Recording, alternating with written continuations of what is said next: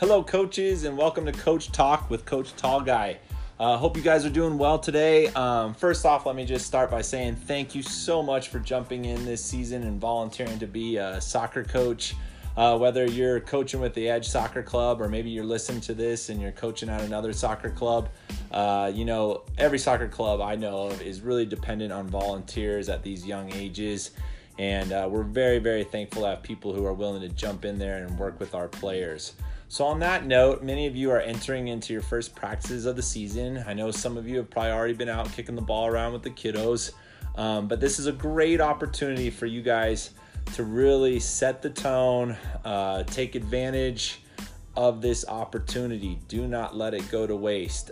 These first weeks of practice, typically the players are coming in, they're going to be excited, a lot of them.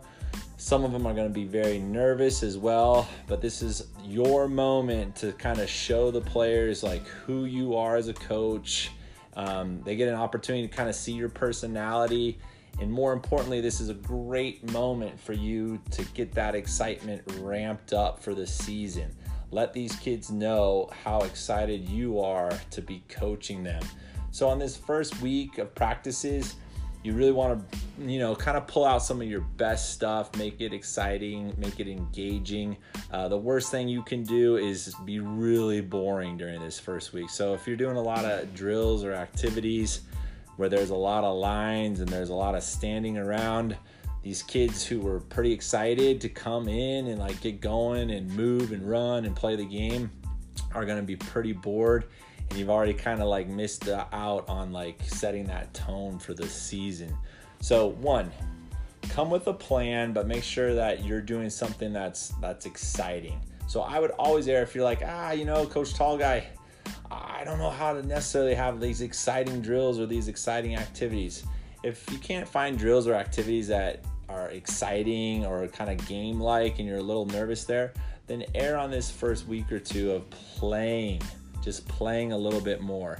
So typically in an hour practice, right, you might train for somewhere, between 30 to 40 minutes.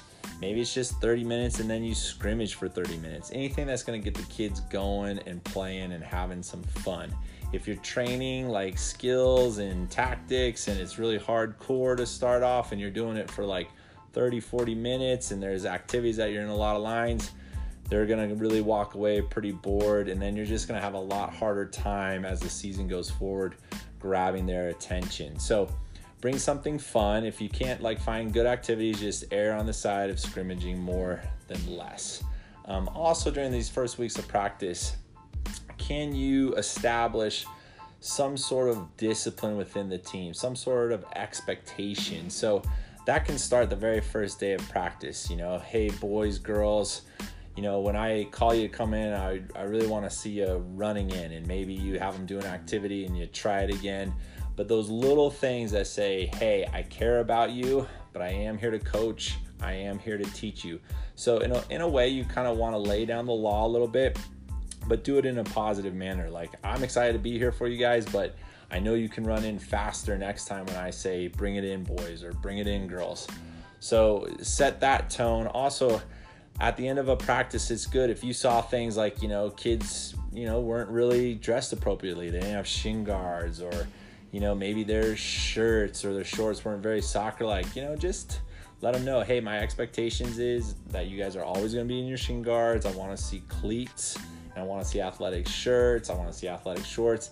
Again, this is recreational soccer, so if you're in a different realm of competitive, they might have practice jerseys. And that's easier for some of those teams. On this day you wear yellow, this day you wear red. But with recreational soccer, not a lot of clubs have those practice jerseys for rec teams. But there's nothing wrong with saying to kids that I expect that your socks are over your shin guards. I expect that you're wearing cleats. So set some of those expectations for the kids so that when they go home, the parents kind of know oh yeah, coach is there. He's working with my kid, and he or she does have some expectations for my son or daughter. And then following that up, I really think the first week of practices, if you haven't already done so, you've probably sent out a note to your teams introducing yourself, telling them about practice times, even probably some of your expectations. And that's great and that's positive. But I like to sometimes in that first week just say, hey, parents, if you can stick around for 10 minutes after practice, I just want to kind of get to know you guys a little bit, have you get to know me, and then you can kind of go through some of those expectations again with the parents. And you have a live captive audience because they're picking up their kids, and more often than not, the parents, if they know ahead of time, they'll be okay with sticking around for 10 minutes or so. So this first week of practice, you're also going to be learning some things about your team, and I want you to kind of take some mental notes there. So you're going to learn real quick, like who some of maybe the stronger players are just off the bat. And even after a couple practices, you'll see it just because of the way they move, particularly in recreational soccer. You'll start to see like, okay, that kid's athletic more so than that kid, and so on. Maybe not the best soccer players yet, but you'll see some of the athleticism. And then you're going to see some of the kids who, when they touch the ball, it just looks a little bit more natural. You're going to see some kids who might be able to hit a ball around, maybe make a solid pass, or can strike the ball. The hardest part is you're going to start to see like that there's going to be some kids who you're going to really have to redirect them. You're going to get their attention. Typically in recreational soccer too, you're going to see a lot of these friendships on teams. So kids are coming in with their best buddy, their best girlfriend, and that's awesome because we want that. We want kids playing, and one of the big reasons they play is to be with their friends. And as you guys have probably seen many times, is even though they can be a great friend, they're not always going to help them in terms of keeping them focused and engaged in the activities. So sometimes it's nice at the end of a practice or to pull kids aside and say, hey, I love that, you guys are friends here. A lot of you know each other. How can we be a good friend? Does a good friend distract? Does a good friend, keep people on task? I don't want to go throughout the season having to like break up little friendships, or when we do partner activities, I want you to be able to partner up with your friend, but my expectations are that we're working hard together and supporting one another. If I can't see that, then we're going to have to make some decisions, and I might have to partner you up with somebody else. So it comes off kind of in a way where you're letting them know, again, your expectations, that you honor the fact that there's friends on the team, but that you still expect them to contribute, to work hard, and not distract from one another. So this is all stuff that you're going to want to kind of work on in this first week of practice, and you're going to know right off the bat, like, oh man, like after one or two practices, you'll be like, man, so-and-so he's going to be a tough one for me, or she's going to be hard for me, or those two just don't work very well together, or I got a team of 4 or 5 kids who just they're kind of off to the races. So then you can take that information, kind of think about it a little bit, and I'll give you some tools later on how to work with those types of players. But how are you going to keep those kids engaged and on task? What are going to be some of the boundaries that you're going to have to set?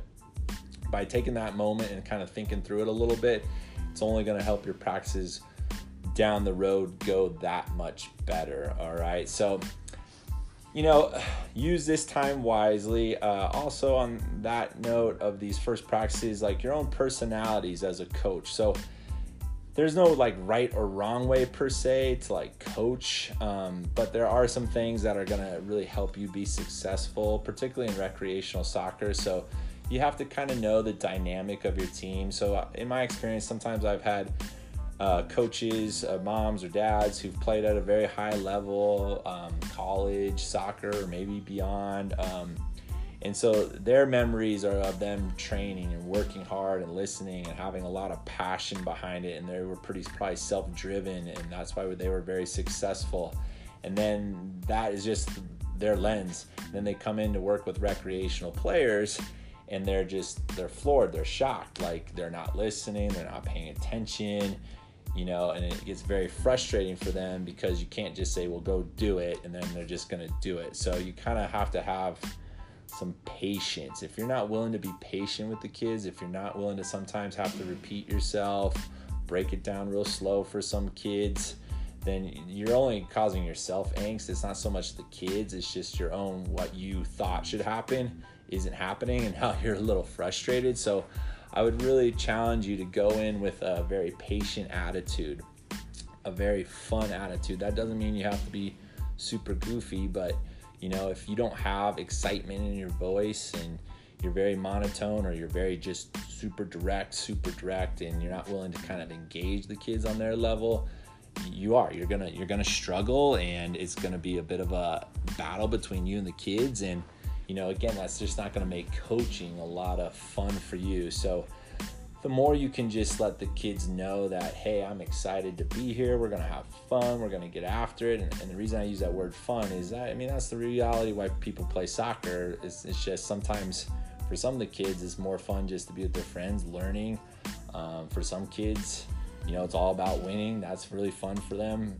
Some of it's just fun just to run around. So you're gonna have to kind of find that balance. So I would say, do not err on the side of being like a super hard but just come out with confidence, get to know the players, get to know the kids, get to know their names, keep the activities moving and flowing. When a kid does something really well in this first week of practices, be very complimentary towards them. Let them know how much you care. And at the same time, though, don't be afraid to kind of rein them in. Like if they're goofing off on a water break, set those expectations. Hey, when there's a water break, we get water. You guys have a minute, get your drink, come on back out, and we're going to get ready to rock and roll. The more communicative you are with the players, the better. There's nothing wrong with sometimes bringing them in and just saying, hey, I expect a little bit better. I'm here to have fun with you guys, but I do want us working hard and learning. So go out there, have a blast. I'm a resource for you guys. There's never a question that you can't ask me. Reach out to me if anybody has any questions, or you have something come up out of practice, or maybe you're like, wow, I can already see this player is going to be a tough one for me. Adam, Coach Tall Guy, what do you got? Any ideas? Love to have those conversations. Tune into these podcasts. I'll be going through a variety of things that involve youth soccer. Make sure you're checking your emails as well. I'll be sending out practice plans that you can use as well. Those are tools for you. If you don't understand something, feel free to drop me a line. Little plug before I go today. August 28th, 9 to 11, we have our coaches clinic at Stinger Soccer Field. We'll meet at the pavilion there. Be ready to move around and play a little bit. If you want to bring your kids, that's fine. I would love to work them into some activities. We're really going to go through not only like kind of recreational coaching philosophies, but we're going to break down how you do a practice from start to finish, really talking about like how to start from a warm-up, ending with a scrimmage. How do you want to teach whatever it is you're teaching that session? And there is a methodology that works well with players. It's something that our coaches use that we want you guys to use as well. We'll also discuss a variety of different games to keep kids excited about the sport, what you can do, little tricks of the trade that'll keep kids engaged and going. It's an opportunity for you to meet me, our other director, Dave, with our younger kids, kind of bounce ideas off of us. We've also invited Wheat Ridge, who we partner up with, so some of their coaches are going to be coming as well. Make sure kind of everybody's on the same page, go a little bit through rules, things of that nature. So once again, that's August 28th, 9 to 11 at the Stinger Soccer Complex. Please just come ready to play a little bit. If you want to bring a notebook to jot down a few notes, that's fine. It should be a good time. I really look forward to meeting everyone then, and hopefully we'll see you there. So thank you for tuning in. I hope you found this interesting at least, and not too boring. And, I'll be engaging you through this. It's something that I enjoy doing, and hopefully you can get something from it. Well, this is Coach Tall Guy signing off, and we will talk to you soon. Bye.